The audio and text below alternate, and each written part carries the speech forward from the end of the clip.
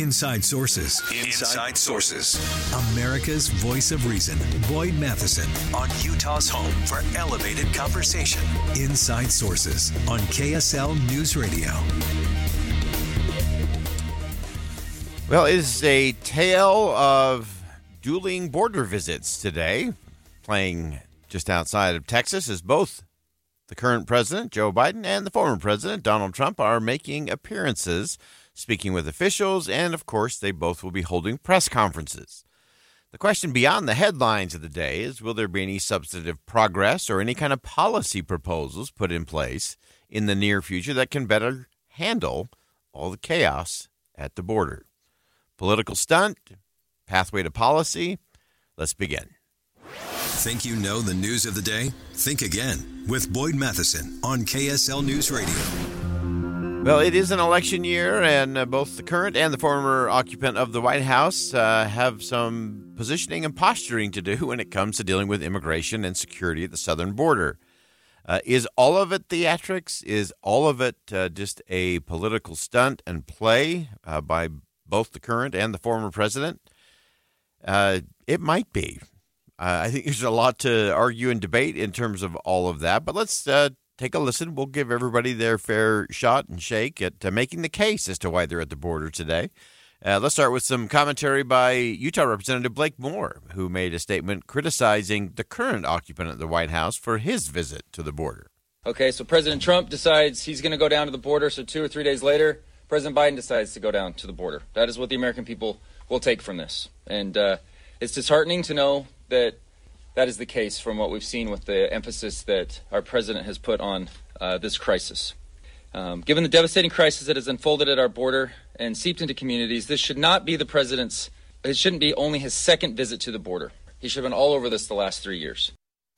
So, again, the political posturing there to be sure. The reality, the fact, it is just the second stop down there for President Biden during the administration. So that's a legitimate criticism that I think can be levied there. Let's go to the White House press briefing yesterday, and Press Secretary Karine Jean-Pierre, who was asked what she would say to those who were saying, hey, this is a political move for one. Is it a political move for all? Here's what I would say. On the first day of this president administration, he put out a comprehensive immigration policy to deal with this issue. He did that on the first day. That was his first piece of legislation. I would hope the American people would see how serious this president was or is about fixing this issue. Not only that, spent 4 months having a bipartisan conversation, doing negotiations to come up with a bill, and that's because of the president's direction of what he was able to do, because he got involved and worked with Republicans and Democrats in the Senate. All right, so some of the components there from the press secretary. It is true that bipartisan work was being done. It did get scuttled primarily through the influence of the former president and the former occupant of the White House. So that's legitimate in terms of that conversation. One other person we want to weigh in, President of the Border Patrol Union, Brandon Judd, was critical of President Biden's visit today, particularly his choice to visit Brownsville, Texas, rather than many of those areas that had seen far greater numbers in terms of migrants crossing every day. And the reason why Border Patrol agents are so upset about this visit is because he's not going to any location where he's going to be able to evaluate what he needs to do. What are the policies? What are the programs that need to go into place? And he's not going to be able to do that in Brownsville. If he would have went to San Diego, if he would have went to Tucson, if he would have come out here to Eagle Pass, if he would have went to the trouble locations, he would have been able to get a little bit more understanding and evaluate the situation to come up with it. So, again, there's lots to dissect and work our way through there. But let's just be to the equal opportunity offense category. That's where I'm going to play today. I think this is political on both sides. And I actually think Nikki Haley, who was here in town yesterday, got it right when she criticized both the current and the former president, that they both have had opportunities to do things that would make a difference on the border, and neither did or has. And I think that's a legitimate conversation and legitimate criticism, not hyper-partisan. In fact, it's pretty equal opportunity offending, which we promote. So to me, the bigger question is, how do we have a different kind of conversation about it? Both sides have to deal with this. It's becoming a more important issue for the American people, but it's all about how we do it. And I remain convinced we could solve most of this in an afternoon on the floor of the House and the Senate because everybody agrees.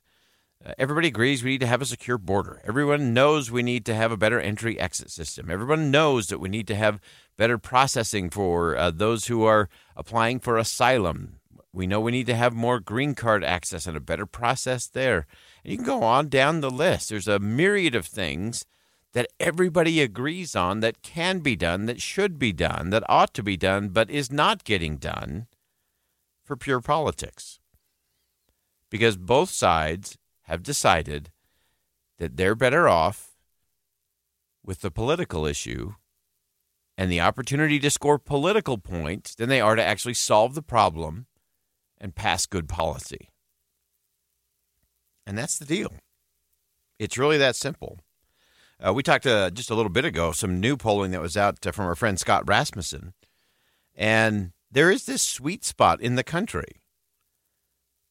And it's a real simple phrase, and 68% of Americans agree with it, that legal immigration is good for America, and illegal immigration is bad for America. 68% of the country believes that. Not many 68% issues you can find these days, but immigration happens to be one of them. And when we finally get past the politics of it all, and we start to recognize that rule of law and compassion are compatible principles, there's no country anywhere that's more compassionate than the United States. We know how to do that. We know how to deal with it. And we're a nation of laws. And we know how to respect and uphold those. So it's not a matter of skill power. It's a matter of political willpower and who will lead.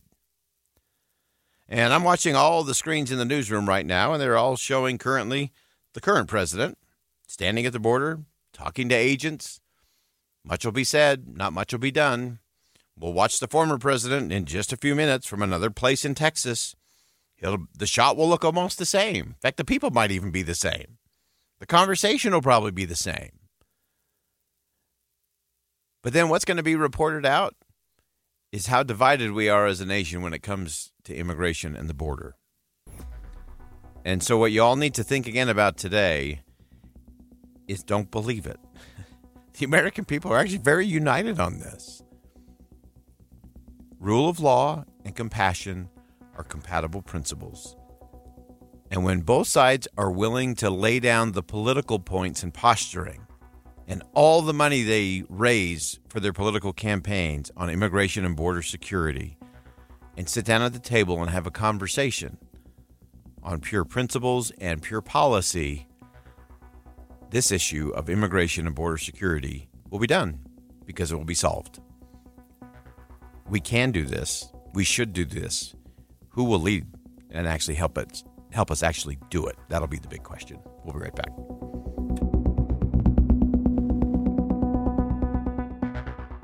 Think again on Inside Sources with Boyd Matheson.